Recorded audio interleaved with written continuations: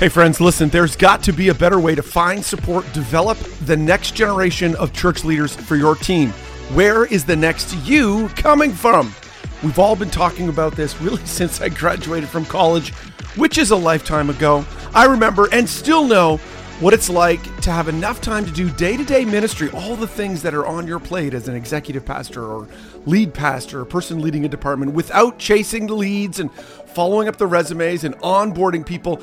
And then on top of all that, if you really are having an eye to do that in the context of a developmental pipeline for Gen Z.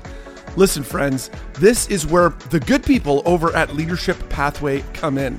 They have experience in all of this, and they've collectively interviewed thousands and thousands of ministry leaders to help them take their next step in ministry. They will help you launch a leadership residency. This is really what you should be doing, thinking 2-3 years down the road, so you'll have a whole group of young leaders ready, willing, and trained in your ministry. Really, this leadership residency will be custom fit to your organization. So hit up their website, leadershippathway.org/unSeminary. There's an interesting article there that you really should grab if you're looking for your next hire.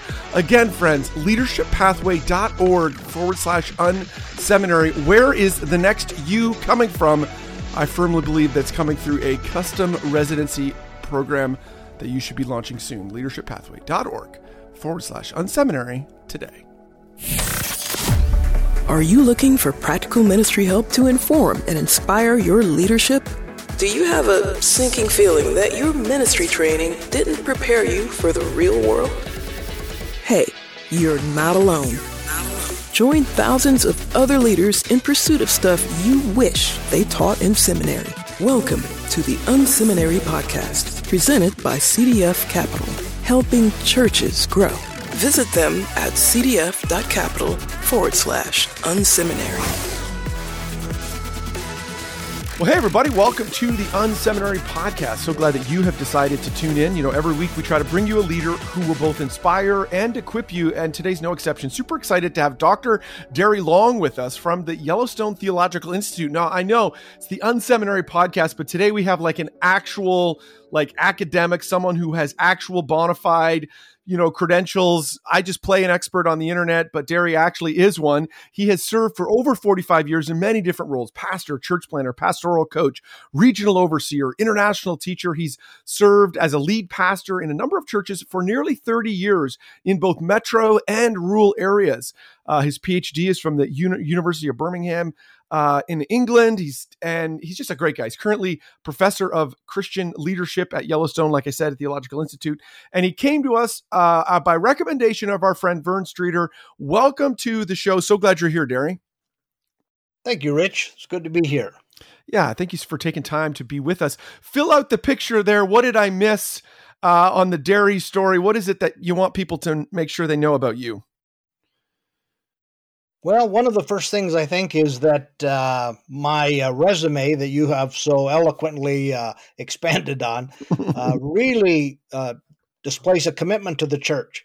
I've actually been frustrated with the church. I grew up in the church. My mom was a Sunday school superintendent, played piano for worship. The church has been part of my life. But at 55, I stopped being a pastor. I resigned. I thought, this is not working right. I don't like how it functions. And I moved to England, got involved in a PhD project where I began to study how to create and sustain empowering social environments. And that renewed my vision and really, for me, got me back in touch with how the New Testament pictures the church all along. So I guess I just add that. Yeah. Love it. Well, we love the church here at unSeminary. I've joked in other contexts that I'm like a church leadership wonk. We're 600 episodes in on this thing. I could talk to church leaders all day long and really want to try to help them. And so I'm, you're going to be just such a great addition. I'm so glad you're here. You have an interesting vantage point because not only because of your background, because of your work, your engagement in a lot of different contexts. And so I'm going to throw you like a giant open question. When you look at the church today, as you engage with leaders, what would be a couple of those maybe problems or pain points or things that you see coming up time and again with church leaders, with the leaders that you engage with, or you hear people that kind of are common that you keep hearing, you keep running into or hearing about? Well, there's a big complaint among church leaders, and that is that the people in church are too much spectators and too much consumers. Mm-hmm. But my view is that they are the product of our system. You're putting a mirror back on us. You're saying, hey, we created these people. Exactly. Yes. I think these are not people who don't aspire. But we have not built on-ramps. And we live by that 20-80-20 principle of 20% of the people do 80% of the work. I thought that cannot be right. Right. That's not how that was meant to be. Well, is it that everybody's just lazy, or they don't care, or they care about other things? And so when we have low participation, then we criticize the people when we spiritualize it instead of owning that we are not building the on-ramps that get them to the way they were created to be. Love it, Doctor. You're coming in hot here. This is good. I love it. So, this whole idea of low participation. This is why I'm excited to have you on, friends that are listening in. You're going to be really blessed by today's conversation. I feel like you've tapped into a lot of church leaders, a lot of pastors' conversations. They get together, and once they get beyond how big is your church, and once they get beyond some of that initial stuff, when you hear them complaining, it's like, oh, my people are just so lazy. They're so lazy. They don't want to engage. And I love that your challenge here around, well, maybe the low participation is about us. Before we get to solutions, before we get to on-ramps, I do want to get there though. Let's talk about what would be some of those signs, those things that maybe we've done that actually is lowering expectations, that's creating in our people this idea of like, just show up, you don't need to participate. That we're then ultimately reaping as we engage with folks. Well, I'd say two things. Number one, we need to own that we've primarily produced a telling organization. People come and we tell. They come and worship in the morning, and most of it is one-way communication, teaching. Often our leadership styles are telling. So there's this one-way communication that seeps into almost everything we do, and that telling. That telling approach actually creates passivity, and it reduces a sense of collaboration. The other is we create almost a smorgasbord mentality. Come and pick and choose, and we think the stuff we have on the menu is good enough that if you pick enough stuff, you'll just get healthy and you'll just serve. And in fact, that simply does not work. So, for example, people will say, we want to be a friendly church, but if you say, what system do you have for your hospitality ministry? They don't have a system. Well, we really need leaders. Well, tell me how you've designed your leadership pipeline. Well, they don't actually have a leadership pipeline.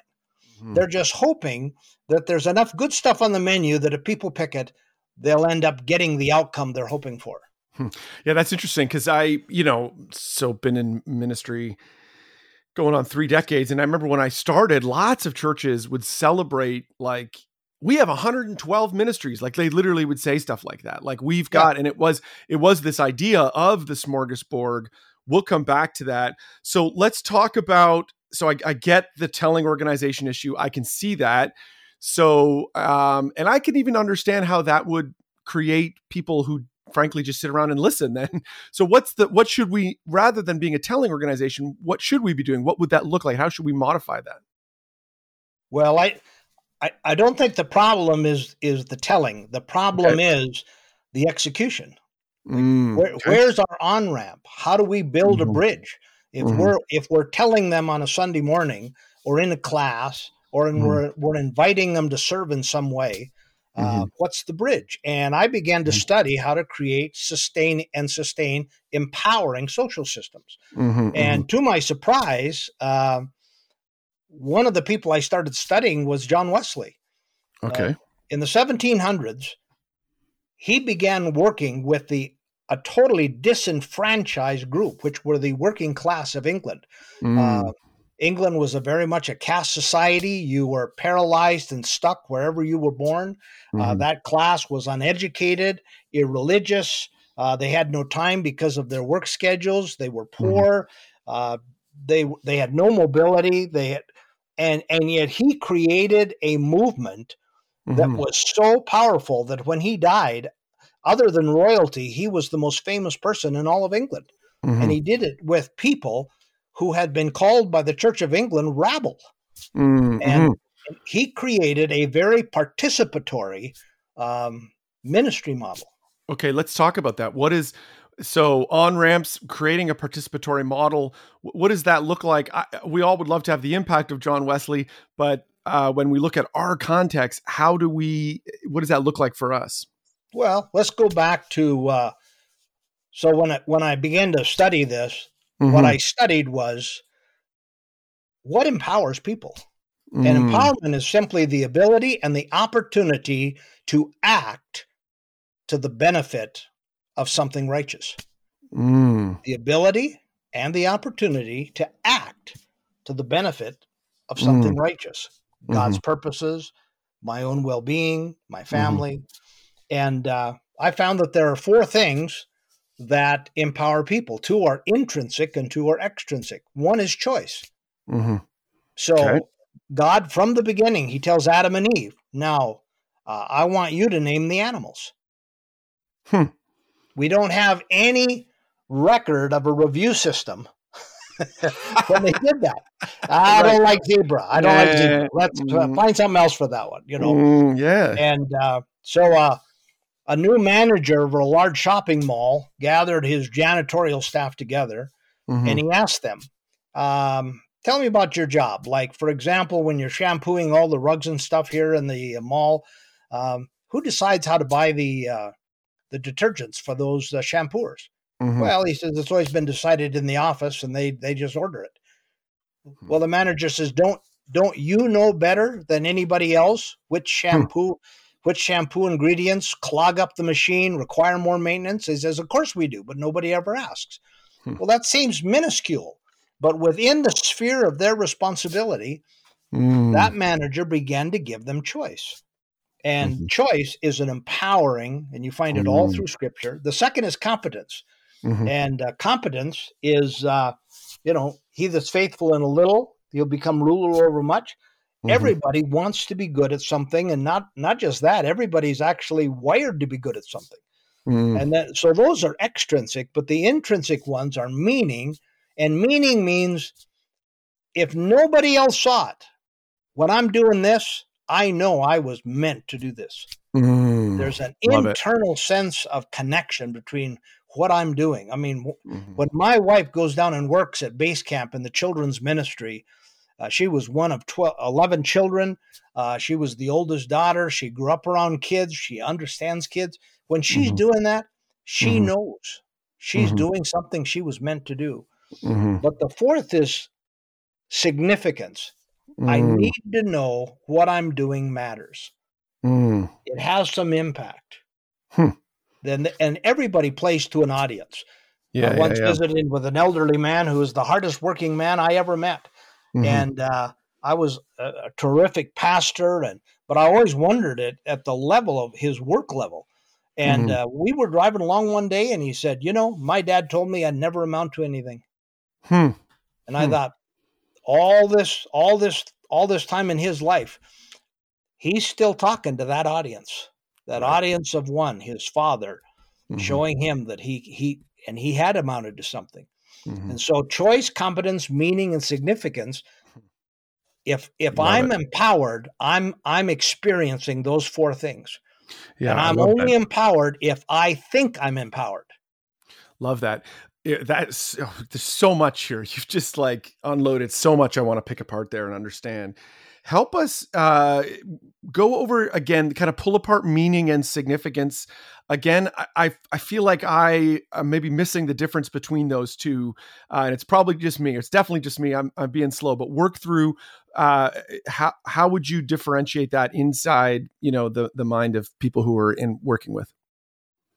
So meaning is an internal sense that what I'm doing fits how I was designed. Okay. Right. Great. Wow. Significance is what I am doing is making an impact Okay. in my external world. Yeah. I love that. Yeah. I So love that. Yeah. I remember years ago, I was at a church, one of these name brand churches that, lots of people look up to, and they, super charismatic, not in the like spiritual gifts category, but just in the attractional kind of, lead pastor who, one of those world famous in our little world in church world. And I got to spend a week there at just hanging out with people, like not with leaders, just with normal people. And the thing that blew me away, I was in a conversation a couple days in with a guy who was a camera operator. So volunteer camera operator on Sundays. And he said to me, the 2 hours I get to do this every weekend, I come alive.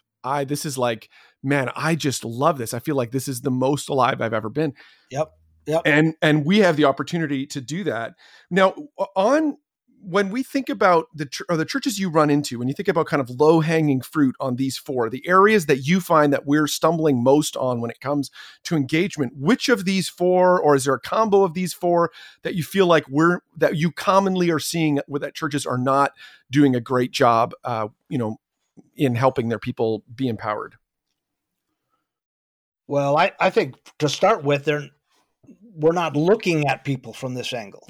Okay, right. Not even thinking about it. Yeah. Yeah, we're not coming to them and thinking now when I'm trying to recruit for base camp or our children's ministry, am I thinking from this angle? Mm-hmm. If the person who's leading base camp, when they're helping their teachers and their volunteers, and where are they giving them choice? How are they building competence into their life? How do they find out if the people that are serving have a sense of meaning? Those people are doing it simply because there's a need, and those people who are doing it because they know they were meant to do it. Mm-hmm. In what ways does that person, when they're doing it, know that other people know that they're not only know that they're doing it, but that it's making a difference in somebody's life? How, as a leader, do I make sure that they have that sense of significance? Where's that communication line? Love it. So help me tackle a problem that I see in so many of our churches, maybe using this framework or helping us kind of wrestle through this. I feel like sometimes even in my own church, there's a giant gap in our the way we position volunteer roles. We would have, like, I would call them shallow end of the pool kind of roles. Like you can, be an usher, you can greet people. We used to hand out programs. We don't do that anymore because of COVID and all that. But like there's like, and they're great roles, because I love those roles, because they are easy on ramps for people. They're like, you can show up basically one week, and then next week we can say, hey, great, stand here at this door and be nice to people. But then there seems like there's a giant gap in, particularly when it comes to meaning and significance. Then it's like either those, and obviously I'm using hyperbole here, it's like you either do one of those shallow end of the role, or it's like you're discipling people, or you're like, an elder, like you're like responsible for the entire thing. How do we create roles or opportunities that are kind of along the spectrum that kind of ramp up? Do you get the problem I'm describing? Sure. To start with, I'd say we have to create a culture where every role has a significance, and we communicate that significance. Like, right. For example, I go to Journey Church here in Bozeman. They run, they run about 1,500. But my volunteer role is I stand at the connect table afterwards, and if there are new people and they have questions, then it's down there with the ushers and the handshakers and sure. But those roles help people who are unfamiliar in an unfamiliar place to find out information in a non-threatening way. Right. And so you start communicating to the people who work that every role matters.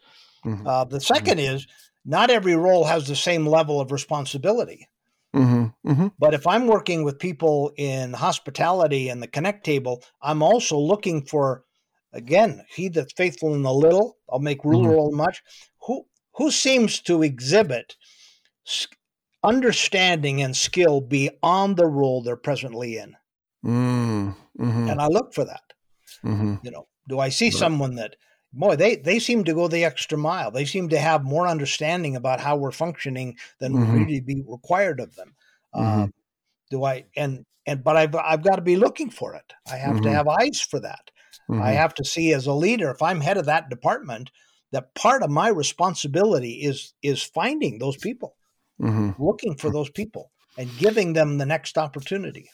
Love it. Okay, so one of the things you talked about was this smorgasbord mentality. This idea that one of the things that can hold us back is we just have, it's non-connected, a series of things. We basically say, here's the menu, you figure it out. One of the things I think can create that, or I've seen created in the church, is we say to people, like, hey, if you've got an interest in an area and you've got passion in that area, we want to empower you to like go and start that ministry. And that's how I think many of these, I know that's how many of these churches ended up with 100+ ministries, because it's like they saw a need and they just said, well, let's start something to meet that need. How do we fit these things together? How do we create a empowering environment where people feel meaning in what they're doing, because they're maybe leading in an area that feels like it's made for them? It has significance in that, wow, it's pushing the mission forward, but it doesn't just add to a giant smorgasbord buffet of, hey, there's a gajillion different things to do as a church. How do we reconcile the tension of those? Or am I not thinking about that correctly? No, yeah, that's a good question. Well, first, every organization needs to know what it's about. Mm-hmm. So there may be people who have a skill base or a passion that is valid, but it doesn't fit here, or it doesn't fit here at this time. Right. And leaders have to make that kind of call of, right. Does it fit here?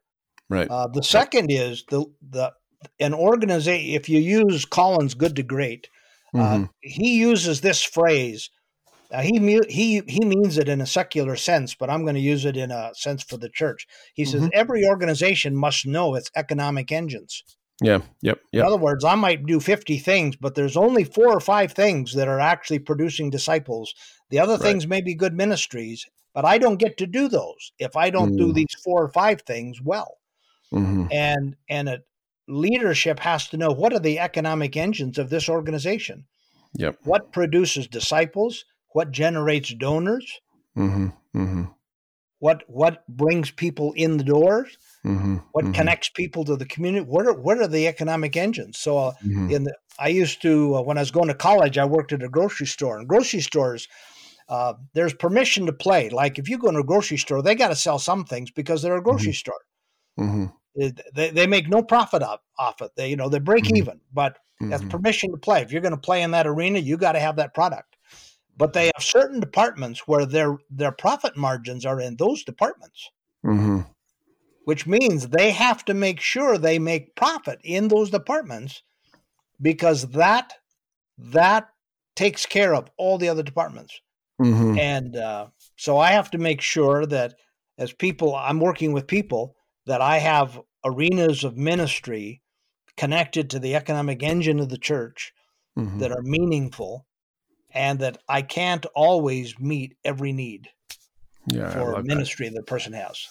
Yeah, I love that. I know for sure, that resonates with just even a personal lesson. The longer I'm in leadership, I realize it is more about talking about less things, focusing down, saying no to more things. How do we focus? How do we provide more energy to sticking with Collins on the flywheel? How do we get more of our energy onto that?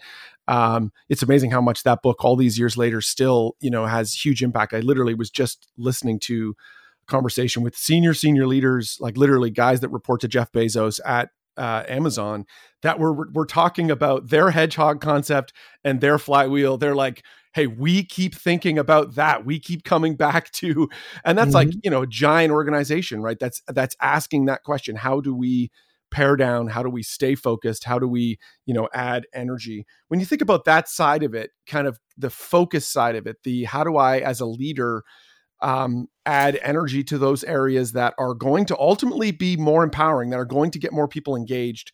Any thoughts on that, or things we should be wrestling through as we, try to help people define, how they should get engaged? Well, there's a interesting thing that often happens in academic research.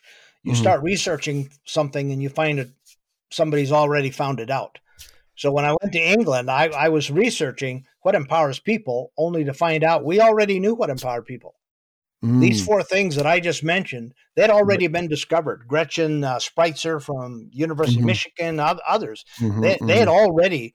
So then I began to ask, well, if we know what empowers people, then why are so few organizations able to do it? Right. So I started studying what characteristics must be present within a culture in order for a person to function in an empowered way. That's a good question. And that research, and my theory was that was based on the Imago Dei, created in the image of God. So that would be true whether it was a church, a nonprofit, or a business, because all people are created in God's image. So I began to actually do case studies on businesses, churches, and nonprofits. And I found that those different arenas use the exact same language when they talked about being empowered. And there were four traits that were present in a culture where people could function in an empowered way. And the first was voice. In fact, that was the single biggest discovery of all the research I did. And voice isn't just asking, well, Rich, what do you think? Voice is treating someone like they're present. Like if they weren't at the table, they'd be missed. Right. Like they are a key component of the structure of who we are. And the sense of an employee that they're just treated like they don't even exist is so devastating that almost no employee can stay in an organization where they're treated as someone who doesn't have voice. Yeah, as a cog. Nobody wants that feeling, right? Nobody likes the feeling of The second is support, and support is not an attaboy, kind of a slap on the back. Support is where I understand your reality and I'm addressing you through your reality. It was amazing to me how many people that what they're really dealing with, both the leaders or others simply don't know what they're dealing with in their day-to-day responsibilities. The third was modeling, and modeling is simply where the leader's behavior is in line with the leader's rhetoric. And I found an organization that said they had never seen an improvement program work. And so I read more about that. And here's what would happen. The leader would go away to some conference, and then they'd come back with a 3-ring binder and, hey, I got a plan. And then they'd have a meeting. Yes. But the people in the organization knew that was only going to last as long until the leader went to another conference. Yes. And so they developed this pattern. We'll hear them out and then we'll wait them out. Because they knew it was just going to change. They're waiting for leaders who say, I'll die on this hill. Yes. So I wish I couldn't think of examples of that. I wish that one was like, that one is so common. Like I feel that temptation, like, you're like, man, this is the silver bullet. This is the thing. And scrap everything else we've talked about. Let's run with this. Yeah. That's the fourth is trust, because empowerment brings choice, and choice has risk. And so if there's not an atmosphere of trust, then people won't operate in an empowered way. But it's not a trust attitude, it's trust behavior. And the difference is Jesus was giving the disciples responsibilities well before they were fully capable of executing those responsibilities. He was showing He was showing a trust behavior before trust attitude. And as voice, support, modeling, and trust exist, then a person can operate in those first four that we talked about: choice, competence, meaning, and significance. Love it. This is so good. One of the things you've said multiple times is this idea of create and sustain. So in some ways, Like I can see the create side of this maybe easier. That's probably not a very precise word. It's like getting this ball rolling is one thing, sustaining it over an extended period of time, creating an empowering culture versus sustaining an empowering culture. I could see where there would be there's natural, all systems tend to wind down. When you kind of have thought about that side of it, kind of keeping this going, what should we be thinking about on that front when you think about kind of sustaining an empowering church culture? Well, the first 4 are about how I'm empowered. Yes. But the second 4 are what sustains it. Okay. So you go back to the idea of lag and lead measures. Yep. So like instead of measuring attendance, I measure what is producing the attendance. Mm-hmm. And that becomes the primary measure. Mm-hmm. So attendance is the lag measure. The lead measure is what's producing it. These 4 traits I just mentioned, these are actually the lead measures. Mm-hmm. And that's the thing that enables me to sustain in the organization. And connected with this are certain leadership traits that become sustaining issues. For example, a leader who wants to have an empowering culture, so he wants to flip the 80-20. Instead of 20% doing 80% of the work, he wants 80% of the people working. That leader's got to be a leader with a healthy ego. They can't be a fragile, temperamental, territorial. There's nothing that builds trust. That doesn't build trust. Right. You got to have, so the leader has to have a healthy ego. They have to have a positive view of people. Right. Right. I'm not trying to hurt a bunch of people who don't know anything. These people aspire.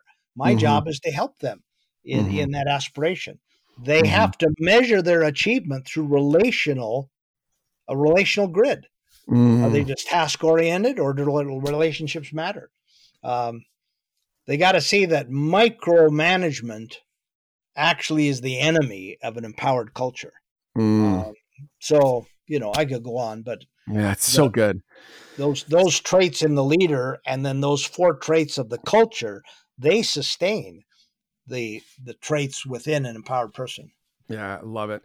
Well, this, listen, I feel like it's like one of those it's been both scratching the surface in that, gosh, there's probably so much more we could talk about, but it's also been a fire hose. I've got pages and notes here of stuff I've got to wrestle with. So I really appreciate this, Dr. Derry.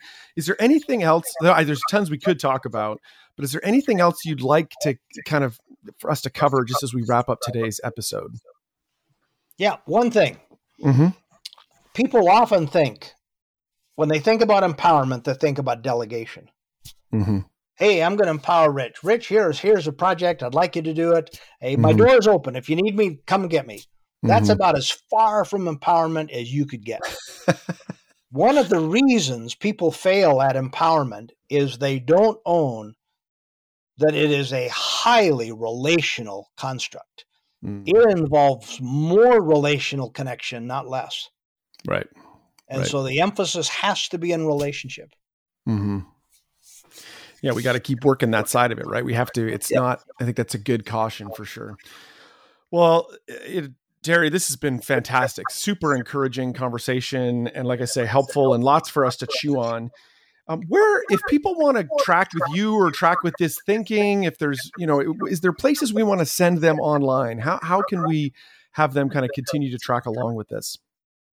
I'm not sure the answer. You like my my email address, you mean? Sure. Yeah, that's great. If they want to reach out to you, what would that look like? Sure. DL at YTHI, Yellowstone Theological Institute, YTHI.com.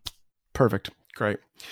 Well, Dr. Derry, I appreciate you being here. Thank you so much for the help. This has been super enlightening. Lots for us to chew on, and appreciate for your help for today for our leaders. Hey, thank you very much, Rich. Thanks for tuning in to the unSeminary podcast. Drop by unSeminary.com for more helpful resources for you and your team. There you will find articles, online courses, and so much more. unSeminary, stuff you wish they taught in seminary. Presented by CDF Capital. Visit them at cdf.capital/unseminary.